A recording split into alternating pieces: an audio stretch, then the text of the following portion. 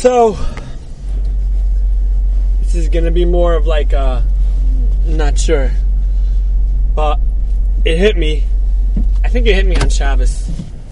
As we were sitting there, listening to Parshas of Yaakov Pekudei, in Shul, Baruch Hashem, how a year ago, for Yaakov Pekudei, was a whole different story. Yaakov Pekudei, I think there was still some backyards. And there was still some, and a lot of people were totally closed. I heard Yaakov Pekudei, I'm pretty sure some of it from my driveway. And it's just, okay, we know it's not over yet, but to appreciate the Parsha Shvuah, you could go to shul and hear laning. It's just something that you take for granted, and to think that a year ago we weren't able to, and a year ago we didn't know if we were coming or going, and about a year ago now I was missing a close Talmud, I guess you would call it, of mine's chasana in a backyard because I was quarantined because of Corona. And a year ago, we didn't know what was Pesach, and the stores were all letting in 5 people at a time, and it was just, when you walk around, especially these weeks, you just have to look around and say, thank you Hashem that I could go to the grocery store in a relatively normal fashion.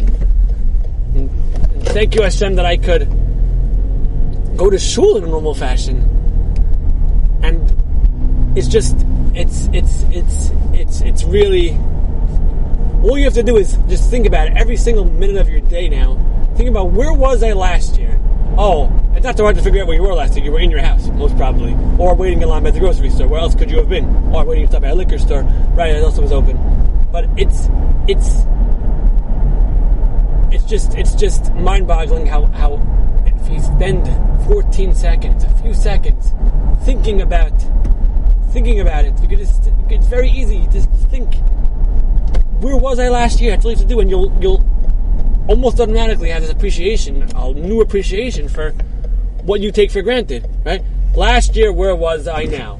So the date said, the Hebrew date, 2 weeks before Pesach, I was probably sitting on the couch like a lump.